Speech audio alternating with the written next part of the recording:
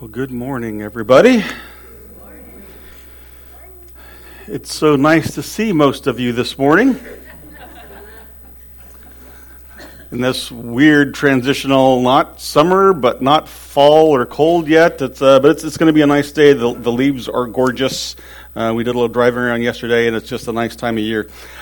Children's Church, it's time for Sawyer, who was inquiring if this is time. It's a time for Children's Church, if parents and kids are so inclined.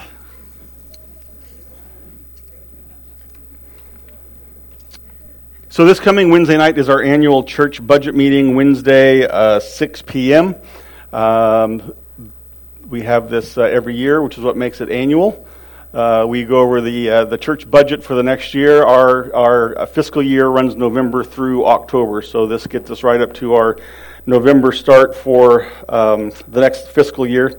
And a couple interesting things to talk about this time. So if you can make it out, that would be great. Sign-ups are on the table for the Harvest Banquet, or they will be next week, I guess, if I read this more carefully. Are they there now? Okay, sign-ups are out there for the Harvest Banquet. It's just a big meal that we share together the week before Thanksgiving. And we give you all the opportunity to bring foodstuffs. Anything but salad is welcome. And as part of that this year, this sounds weird. Is it just me? No, it's not you. Okay. Yeah. I knew as I asked that question, it was going to be a problem. Part of Harvest Banquet this year is we are going to let all of the kids, or as many as want to participate, we're going to get together and let them make the crafts, the decorations for tables. And so we'll have children involvement. And once Harvest Banquet's over, then the kids can take their own decorations home and use them for their own Thanksgiving table or whatever. And is there a sign-up sheet over there? There's a sign-up sheet now if you want your kids to participate. And so write down their name and their age, because we're going to have crafts for older kids, probably some welding and some wood turning, and then some crafts specific for younger kids as well. I think that's all I have to say before we get started. So let's pray before we jump into our text this week. Our gracious Father and God, we thank you for the chance to gather here this morning for a beautiful morning, a beautiful time of year. We thank you for the wonder of creation that we see all around us. We thank you for your love for us, knowing that this world was created, crafted specifically for human habitation, and we are grateful for your ongoing love and concern and provision for us. We're thankful for the gift of your word and how we get to spend time going through to see what you have revealed to us about yourself through these apostles and writers of these early letters. And it's a remarkable legacy on which we can draw and gain wisdom and knowledge. And Lord, I pray that as we go through it, just helps draw us all closer to you and give us a better foundation upon which we can grow into spiritual maturity. Open this up for us this morning, that we hear it with our hearts and our minds, and then we figure out how to put it into practice in our own lives. In Jesus' name, amen. So we're continuing our study in the book of Colossians this morning. We're going to pick up at the end of chapter 1 and move straight on into chapter 2. But to make sure we deal with this text as it ought to be done, as was hopefully intended to be, we need to briefly review the overall context for today's text. And you remembered it last week. I'm sure you all remember, because everything was quite good last week. So I'm sure you all remember we talked about how important context is, where we looked at just a part of verse 24, where it sounds like Paul is kind of having to bat cleanup for Christ. Paul is suffering for the afflictions that Jesus somehow lacked or missed. But in the broader context of the whole verse, it becomes clear that Paul was actually suffering for the sake of the church, also known as the body of Christ.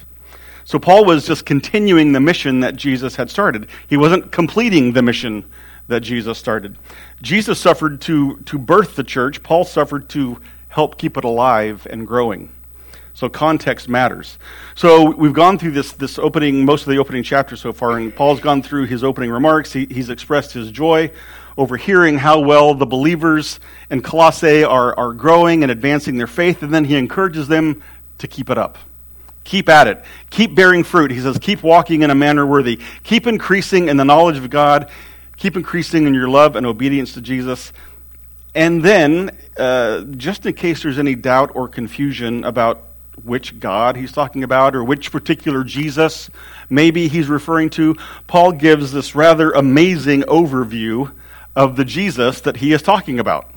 Verses 12 through 20 of chapter 1 give us kind of this resume, not complete by any means, but this resume of Jesus the Christ, the Messiah, the Anointed One. He's the image of God. He's the head of the church. He's the firstborn from the dead. He's the one who delivers us from darkness into light.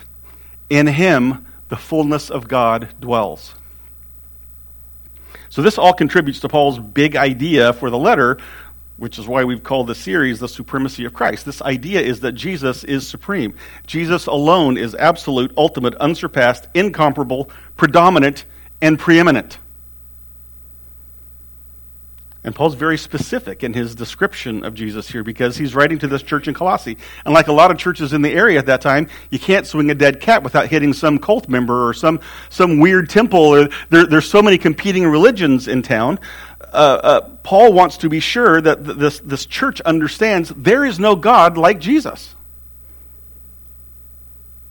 There's no other God who is both hands-on in creation and yet is still hands-on in our puny little daily existence. He's the only one. So stay true to this Jesus. Paul says, hold fast. This is his message to the church. And this Jesus of ours, he goes on to say, he's made his redemption, he's made his messiahness, his salvation. It's now available to everyone. To all who willingly receive it. That's part of the mystery that's now been revealed. That Jew and Gentile alike are welcome into the kingdom of God. Jesus offers us life, and not just a better life now, but he gives us the hope of glory. He gives us the promise of eternal life. Paul has said a lot already in the early parts of this letter. And he goes on to say that this message that he's delivering, this Jesus for whom Paul suffers and toils and teaches, in order for it to be the real Jesus, to be the true God, he has to meet these conditions, not just one or two of these. There are lots of other gods in antiquity that might meet some of these criteria. There are none that meet all of these criteria. This is what sets Jesus apart from all other gods. So if we add anything to this, or if we take away anything from this description, we're talking about a different Jesus. Now, one quick thought before we jump into today's text, and this has to do with the idea of the mystery. Paul mentions, throughout his various letters, he mentions mystery something like 21 times in his various letters. And more often than not, 4 times in this letter alone, more often than not, it has to do with this idea of redemptive history. This is a big deal in Paul's letters. The mystery was an important development in the redemptive history of the church. And in most uses, the mystery was that the Gentiles are now allowed access to the salvation offered by Jesus Christ. Which frankly begs the question, for me anyway, maybe it doesn't bother you, but it begs the question for me, why did God need to keep a mystery? Why was it a secret? Why keep it hidden for so long? Well, I don't know. I don't know completely. I don't know probably all that's involved because God still works in ways and times that we don't understand. But I think there are a couple of things for us to consider. Number one is that we know that God initially made a covenant to work through and bless Abraham and his offspring. That was his initial plan. So Israel was the favored nation. They were the chosen people, but they continually rejected God. We know the pattern of the Old Testament. They're in, they're out. They're in, they're out. They're up, they're down. They could not hold fast to their part of the covenant. And they were given lots of time, lots of opportunity to repent and return to the Lord. So that it can now be argued that the Lord exercised extreme patience with the nation of Israel. He gave them time. He gave them lots and lots of time and lots of opportunity to get in line with his plan, to get in line with his will, and to be the vehicle through whom this redemption would come. So we have this kind of prolonged, unambiguous display of God's faithfulness and patience towards Israel. I think that's one reason for the delayed revealing of the mystery. God is proving himself faithful. But of course, he knew all along what the outcome was going to be. He knew all along that the nation of Israel would never return to the covenant the way it was intended to be. So the Lord was going to offer up this plan of redemption to everyone. And a redeemer was needed. A sacrifice was needed on our behalf. So Jesus, the Savior, the Messiah, he came to earth. And as a result of his sacrifice, made once for all people, Gentiles are now included in God's plan of salvation. Which I think gives us perhaps one more reason for the concealment of this mystery. And that is, if the mystery or the plan was made known to everybody prior to Jesus' arrival, then I think Satan and his minions would have done everything they could to derail the plan. They wouldn't have embittered the hearts of the religious leaders so stridently against Jesus.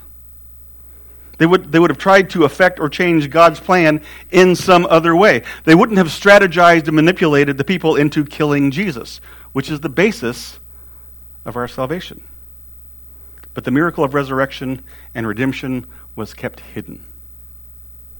So not until after Jesus' resurrection was the mystery revealed and made known to Paul, among others, whose mission it was to make the truth of God fully known to Jew and Gentile alike. Now, Paul's job is to make this mystery known to everybody. It's no longer a mystery. That's where we pick up today. Chapter 1, starting verse 28 through chapter 2, verse 5. Him, Paul is referring to Jesus. Jesus we proclaim, warning everyone and teaching everyone with all wisdom, that we may present everyone mature in Christ. For this I toil, struggling with all his energy that he powerfully works within me. For I want you to know how great a struggle I have for you and for those at Laodicea, and for all who have not seen me face to face, that their hearts may be encouraged, being knit together in love, to reach all the riches of full assurance of understanding and the knowledge of God's mystery, which is Christ, in whom are hidden all the treasures of wisdom and knowledge. I say this in order that no one may delude you with plausible arguments. For though I am absent in body, yet I am with you in spirit, rejoicing to see your good order and the firmness of your faith in Christ.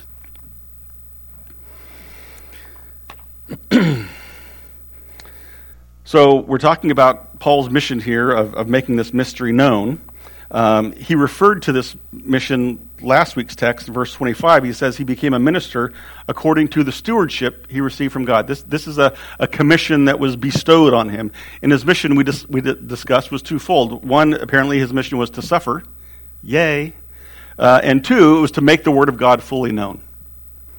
So when we think about the idea of making the word of God fully known, it kind of gives us a couple of possible implications here. One is that he is teaching and passing along the entire revealed word that God has given to him, the full word of God, especially this unveiling part, but also he's to make this word known to as many people as possible, to include as many people as possible. So Paul's mission is to share the word of God in its entirety and to make this word known to as many people as possible. So here Paul says, him, or Jesus, he's talking about, Jesus we proclaim. Paul is on this mission. He's doing what he's been called to do. And the Greek word proclaim here also means something like report with conviction. It's the same word that's used in the second chapter of Acts, where the apostles proclaim about Jesus being resurrected from the dead. Now, I think we can all safely imagine that they weren't just saying, people, we have something to report. Jesus has come back from the dead. I think it was a little more excited than that. I think they were pretty excited. It was a proclamation. They were reporting with conviction.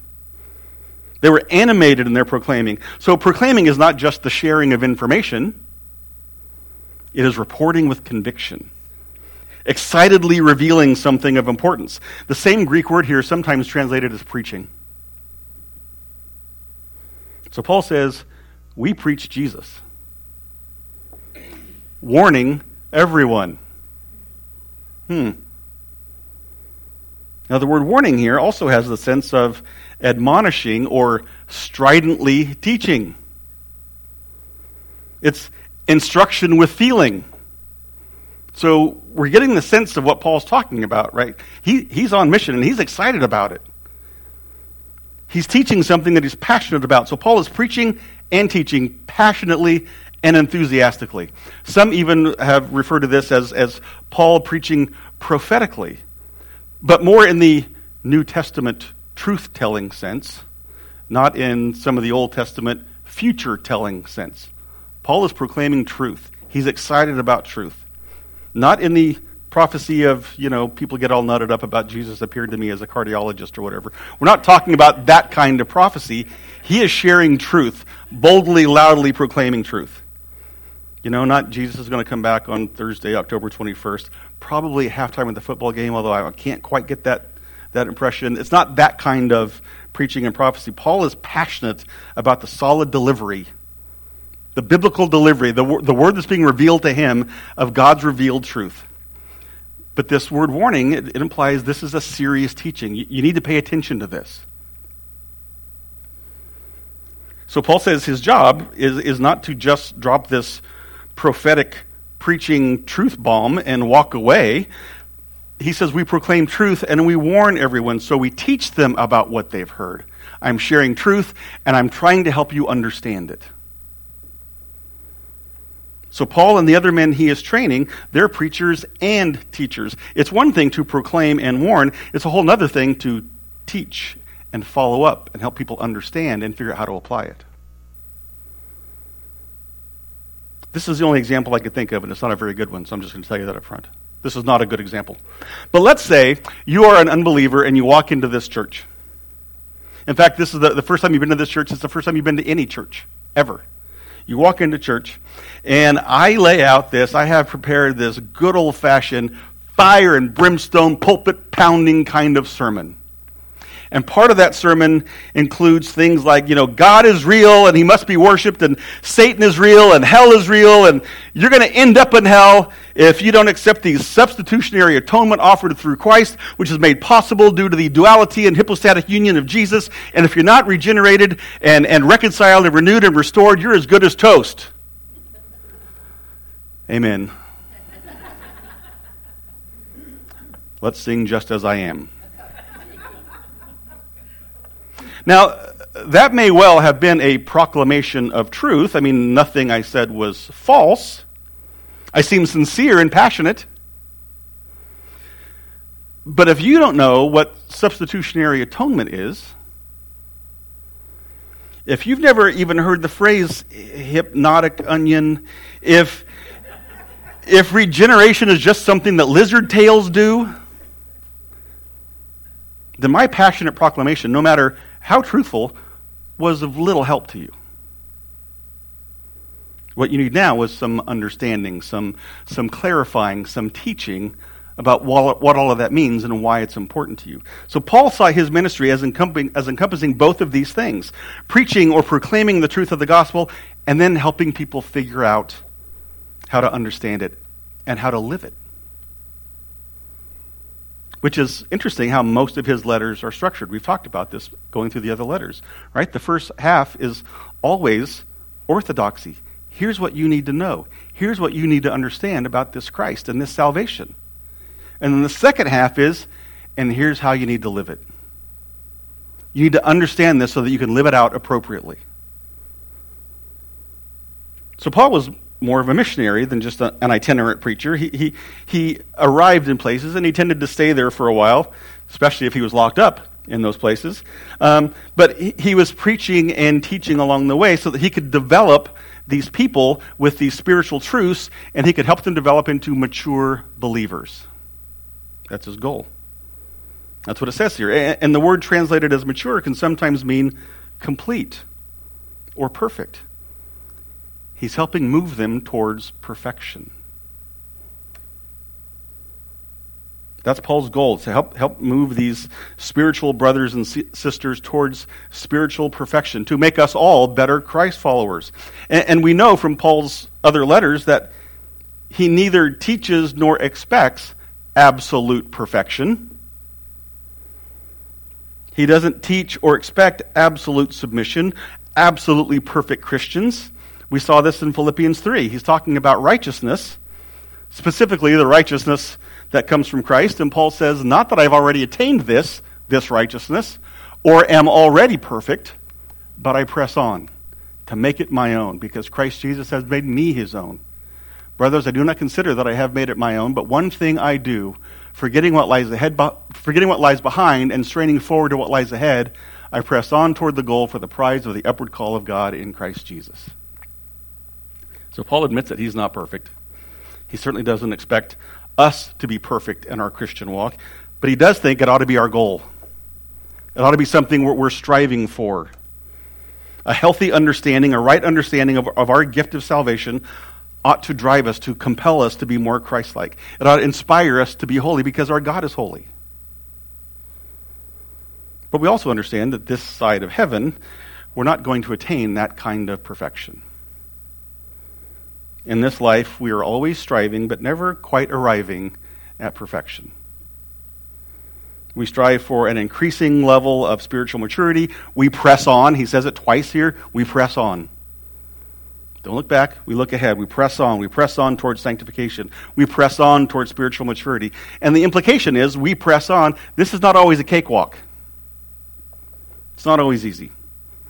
We all know that full well. But this idea of pressing on fits with what Paul is saying in Colossians. It gives us the impression of pressing on, and sometimes it's toil. Sometimes it's struggle. We struggle for maturity in Christ. And Paul feels it too. His sense of mission, Paul's sense of purpose even, is bound up in our level of maturity. How well are the churches responding to Paul's teaching? He has a burden for them. So the preaching and the teaching that Paul does on our behalf is often laborious. It's a struggle for him. And sometimes the word toil means to be tired, to grow weary. It's a popular word this last 18 months, this weary word. You're just worn down. And I'm sure Paul felt this probably more often than he lets on. But notice he says, "For this I toil."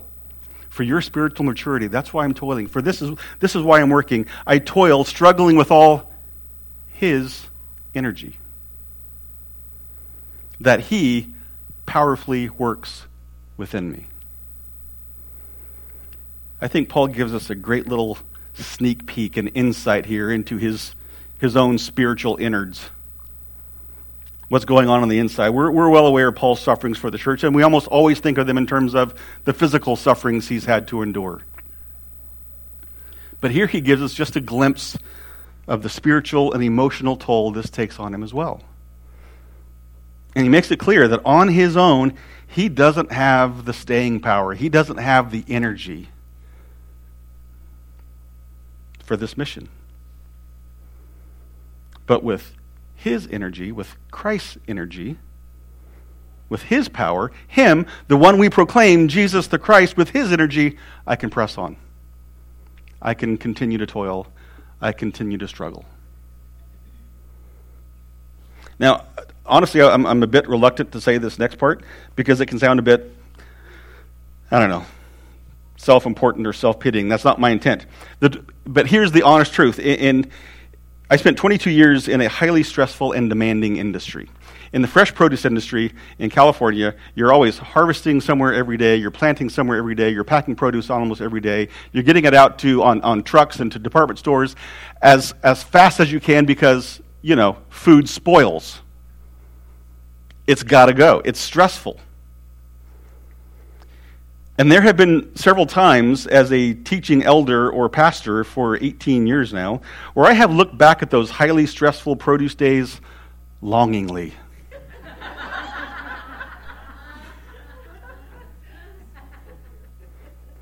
There have been times, a time or two for sure, where I was prepared to throw in the towel. I couldn't handle anymore. I didn't have the energy. I was done. And invariably, in short order, the Lord came to my rescue. It was in comments I received from people just the next day who had no idea what was going on. It was confirmation that I still had a mission. I couldn't just deny it and walk away from it. I really, really wanted to. And I began to sense and feel the power and the energy of the Lord kind of invade, for lack of a better word. I got a renewed calling to the mission, or a renewed desire for the kingdom, and I don't have an adequate way to explain it. It just, except that it was His energy and His power.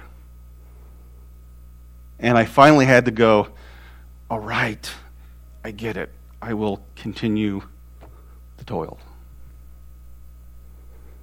And so I'd like to be able to say that I considered it all joy. I'd like to say that I always rejoice in my sufferings. But I do not. I have not. I do think I have gotten better over the years at not getting rattled, not getting as sidetracked. But there are some days, like Paul says here, where I toil and I struggle, and I know that's true for Al as well. I mean, there are some of these texts which are hard to prepare and even harder to preach. Because sometimes we know what the reaction is going to be towards you, and sometimes you know this is all aimed at us. They're just hard to preach. But then the energy and the power of Christ shows up. And so I say this to ask and encourage you, if you're not already, regularly pray for your elders, please. Al and I get most of the face time because we do most of the preaching. But the other men in our leadership team, Ben, Tim, Caleb, and Grant, they labor on your behalf as well. They deal with these extra burdens as well. So pray for wisdom and energy for all of us, that His energy would work powerfully in us. Paul continues in a similar vein of toil and struggle in chapter 2, verse 1. I want you to know how great a struggle I have for you and for those at Laodicea, for those I have not yet met face to face. We know that Laodicea is just a few miles up the road. And Paul struggles, he says, for those that I have not met face to face. He describes his ministry to them as a struggle. And then he gives several highlights of the struggle and how the struggle takes place. But first, I don't want to overlook kind of what is unspoken here, and that is that throughout Paul's ministry, Paul has met many, many, many believers face to face. He's met an awful lot of people. He's been to an awful lot of churches. And they have not all been gracious receivers of the word. He's had a number of supposed Christian brothers and sisters who have maligned him. They've attempted to diminish His apostolic standing. They've questioned His motives. But notice, that's not even part of the struggle he's referring to here. Instead, he leans into the energy and the power of Christ that allows him to continue, and he focuses on the task at hand, the mission to make the Word of God fully known. He just is able to discount all of that other stuff. And to help the true believers move forwards toward maturity, which looks in part like, he says, here's how I'm going to help. Here's our end goal. I want your hearts to be encouraged. I want the church to be knit together in love. He wants them to reach their spiritual potential, not quite perfection, but moving close to perfection and maturity. At least as close as they can get to fully understanding and receiving and appreciating the riches of God's mystery, which is Christ. Or as he said last week, we saw it's Christ in you. And the you is all you who believe in your heart and confess with your mouth that Jesus is Lord. This is open for everybody. It doesn't matter your ethnicity, your geography, your bank account level. It doesn't matter. All those who name the name of Christ. This, Paul says, this is why I toil. This is why I struggle. This is why I preach and teach, so that you may know Christ. The Christ. The one I was talking about in those last couple of paragraphs back there. Not some random, also ran, second-rate little g God, but the Christ I described for you earlier, the supreme God. The one in whom is found the treasures of all wisdom and all knowledge. And then he makes a very interesting point. He says, You need maturity. You need an increasing level of perfection in your faith. You need to understand and know this Christ so well so that no one may delude you with plausible arguments. Now, I find this real interesting. I mean, Paul is preaching and teaching. He's warning here. This is an obvious warning. Paul is worried about these believers being seduced or led away by plausible arguments. And plausible just means fine-sounding. That sounds okay on the surface. Persuasive. It's a well-crafted argument. But the idea here is that this plausible argument has the ring of truth, a basis in truth even, without it actually being completely true. It's intended to deceive. It's intended to delude and lead people away from truth. And what's most interesting about this is it seems pretty clear that Paul is writing to the church, and he's writing about these plausible arguments, and it seems like pretty clear he's talking about false teachers and false teaching within the church. Later he talks about the philosophies of men. That could be a whole other thing. Here he's talking about plausible arguments. And it seems like his focus is on those false teachers within the church. I think Paul was less concerned, about that local Colossae guru who had a group of people worshiping and had a cabbage named Ralph. Fine. They can do whatever they want. They're fine. He's more worried about these false teachers within the church who are making it sound like they're teaching Christianity, but it's actually leading people away from doxological truth. Teaching that deceives or deludes. This was a problem. And it was a problem then, and, for all of our highly evolved, progressive, all-knowing modern humanity, we are just as easily deceived today. We still fight any number of false teachers with their plausible arguments from within the church. If you don't believe me, we're going to name just a couple. We're going to look at some of the plausible arguments that continue to be problems within the church, just to help us discern what are the treasures of Christ, as opposed to what are plausible arguments of false teachers. So as we go through these, see if any of these maybe sound familiar to you. The first up is the emphasis on prosperity. These are teachers who place an extraordinary emphasis on prosperity as a necessary consequence of your salvation. That is, if Jesus loves you and you love him the right way, you will be rich. It's necessarily so. That has to be the case. If you have enough faith, you're going to be rewarded with riches. Which means, if you're not rich, you are lacking in faith.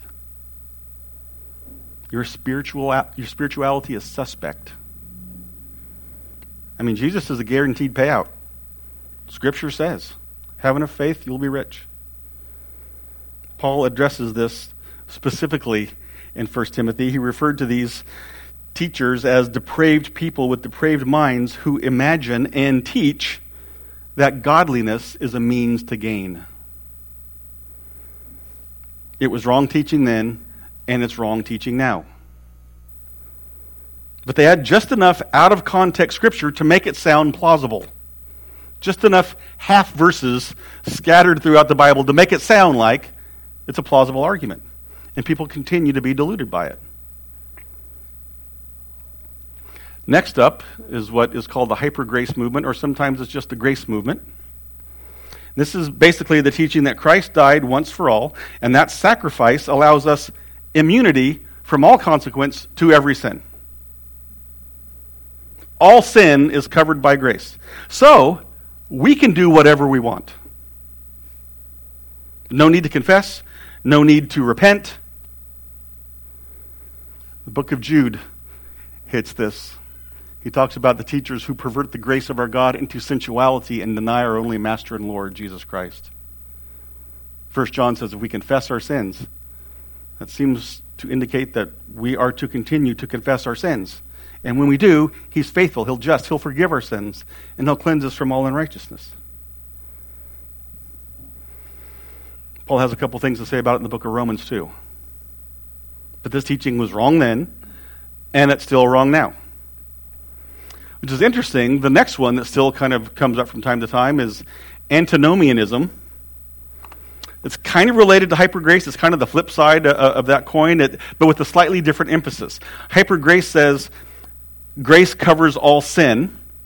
Antinomianism literally means against the law, and that teaches that there is no law to break. There's no moral code for us to obey because Jesus fulfilled the law. So we don't have to obey any kind of law. And it eliminates any kind of moral code or moral law from God.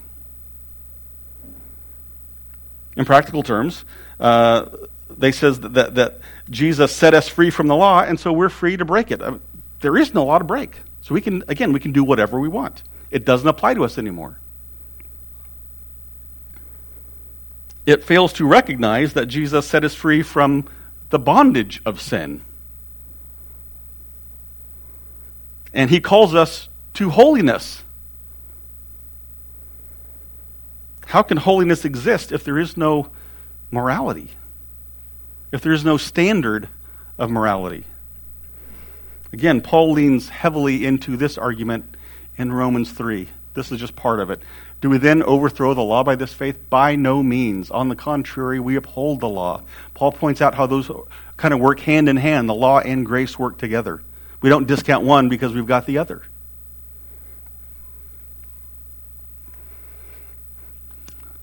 Another one, the deification of man.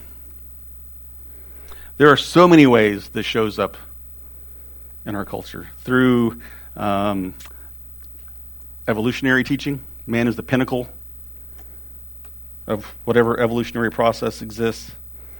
It's a little harder to find because it comes at us in a couple of different ways. Through the word faith preachers like Kenneth Copeland and Frederick Price, they teach that man is created in God's class. We're just little g gods. We're not quite big G, but we're little g gods. We can have God-like faith. We can call things into existence. That's the point of word faith. We can just speak. And if we have enough faith, then things will happen the way we expect them to. Like wealth, for example. We can live as sovereign beings. It shows up in the teaching of Joel Osteen, who says we can live our best life now. Because it's all focused on us right here and now. We're the ultimate importance in the universe. But I think it's much more dangerous and much more subtle and much more deceptive in the theme of any number of current contemporary worship songs. Songs that celebrate me and my response to God rather than glorifying God himself. It's the gospel of emotion that makes us feel good rather than causing me to consider how much I struggle and toil, how much I still battle sin on a daily, hourly basis. And I'm still not yet where God wants me to be. Jesus said, if anyone desires to come after me, let him deny himself. Not make himself into little g gods. There are lots of others. Lots of more plausible arguments that some might be inclined to believe. The last one I'm going to hit on is challenging the authority of the Word of God. And again, this can come in many subtle forms. It's any teaching that challenges or questions the authority of the Word. Anything that challenges or questions the authority of God. Oftentimes it just starts off with things like, are translations accurate? You know, it's been translated so many times, do we even really know what God's intent was? You've probably all heard that argument before, over and over and over. And if we don't know for sure that they're translated right, then how can it be reliable? How can it be accurate? And even if it is translated, let's say, close enough, how are we to understand it? Is it fable or is it fact? Is it a metaphor for teaching or is it a manual for living? What about those places where it's contradictory? We've all heard that before, right? What about those places where it's contradictory? Now, I would submit that some of these are actually good, plausible questions. We should seek to find answers to those questions. But more often than not, people end up asking the question because they've already assumed there are no good answers, or at least no answers that suit them. So they're just questioning the whole validity of the Word of God itself, which then makes it easier to question any specific within the Bible. Like, did God really say thus and so, whatever the issue is we're talking about? Did God really mean that he created just male and female? What about the spectrum in between? God couldn't have meant there's only two genders. Does the Bible really affirm the sanctity of human life, or are we just reading into it today, whatever our particular cause is? So challenging or denying the authority of God's word, God's revealed truth, begins to erode the very foundation of all truth. Last week we discussed the Church of Sweden and how that same-sex married lesbian bishop has called for crosses to be removed from the Evangelical Lutheran Church. And she further asked that churches create these Muslim prayer spaces to be set up that were facing Mecca, to make these churches inviting for all worshipers. And I briefly mentioned last week, I submit this did not happen overnight. This was a process. It started with a church that made government the head of the church rather than Christ. And then at some point the church decided that Scripture was authoritative, but kind of on the same level as government edict. So if the Bible and government had different views on, say, the only real gender-specific role within the church, that of a pastor, then the government gets the edge as final arbiter of gender roles within the body of Christ. And so the Lutheran Church anointed female pastors. And then the church decided that the Bible was wrong on the role of women in church. Perhaps it was wrong on the role of women altogether. Perhaps, maybe even the genders of women and men are wrong. Maybe they're not as black and white as the Bible makes it seem. And while we're at it, if genders aren't really spelled out clearly in the Bible, we can't really trust it on that, then maybe salvation isn't really a Jesus-exclusive construct either. So let's open up the churches for anyone who believes in anything and call that worship. Creating safe spaces for Muslims who outright deny the divinity of Jesus. So in the end, we place other authorities above the Bible. And we decide that God's word ought to live up to our standards rather than reordering our lives to live up to God's standards. Beware plausible arguments. And by that I mean, don't be afraid to ask questions. Don't be concerned when people ask you questions. Truth always stands up to scrutiny and honest inquiry. Lies will duck and cover and obfuscate. But as you diligently search for answers, include in your search, start in your search, God's revealed word. In which we find, Paul says, in which we find Christ and all the treasure of wisdom and knowledge. That's where our search should start. We don't need to be afraid of plausible arguments, but we need to understand their potential power to lead astray. Paul understood the power of plausible arguments because he was struggling and he was toiling against them. He was trying to keep people in the right orthodoxy and the right frame of mind. On behalf of the church, his fellow servants, he's trying to hold them accountable to the word, the fully known word of God. And he says, oh, how I wish I could be there with you. How I wish I could see you face to face. For though I'm absent in the body, I'm with you in spirit. Rejoicing to see your good order. And by that, Paul means, I rejoice to hear that you're living as you should. Your life is in order. You're living your lives according to your faith. The firmness of your faith, the conviction of your faith is exemplified. It's highlighted, it's tested and proved in how you live your life. By the order in which you live out your lives of faith. As we prepare to join in communion this morning, it's important for us to consider just how ordered our lives are. Do people see us as living out our faith?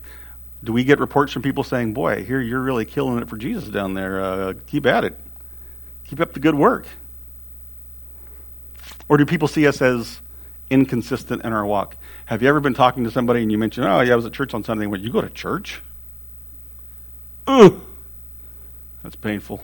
I mean, it's never happened to me. But In 1 Corinthians, Paul calls out the church in Corinth for how they become too accepting of sin. He warned them that a little leaven leavens the whole lump. A little sin impacts the whole man. He says, so clean out the old leaven so that you can be a new lump. Not an altogether flattering term, but you take the meaning. We need to take spiritual inventory once in a while. We need to make sure we're confessing any sins that may be lurking about. We need to repent and move back towards righteousness, so that when we partake in the symbolic flesh and blood of Christ, we don't profane it or cheapen it with our unrepented sin. I mean, we can't in good conscience celebrate the sacrifice of Christ and his grace by cheapening grace. 1 Corinthians 11:27, Paul wrote, therefore, whoever eats the bread or drinks the cup of the Lord in an unworthy manner shall be guilty of the body and the blood. But let a man examine himself, and so let him eat of the bread and drink of the cup. So I'm going to pray in a minute. We're going to have the worship team come forward. They're just going to kind of play instrumentally for a few minutes. The ushers will pass out the bread and the cup. And we're just going to allow this few minutes for quiet reflection, for some self-examination, for some confession and repentance. And then we're all going to take communion together. So just hold on to it for a few minutes. Everybody got your assignments? All right. Lord, again, we're grateful for the opportunity to gather here together as the body of Christ, as the bride of Christ. And we understand as we move forward into this time of sharing in communion, we understand, at least the best we can, what this truly represents, the sacrifice that was made on our behalf.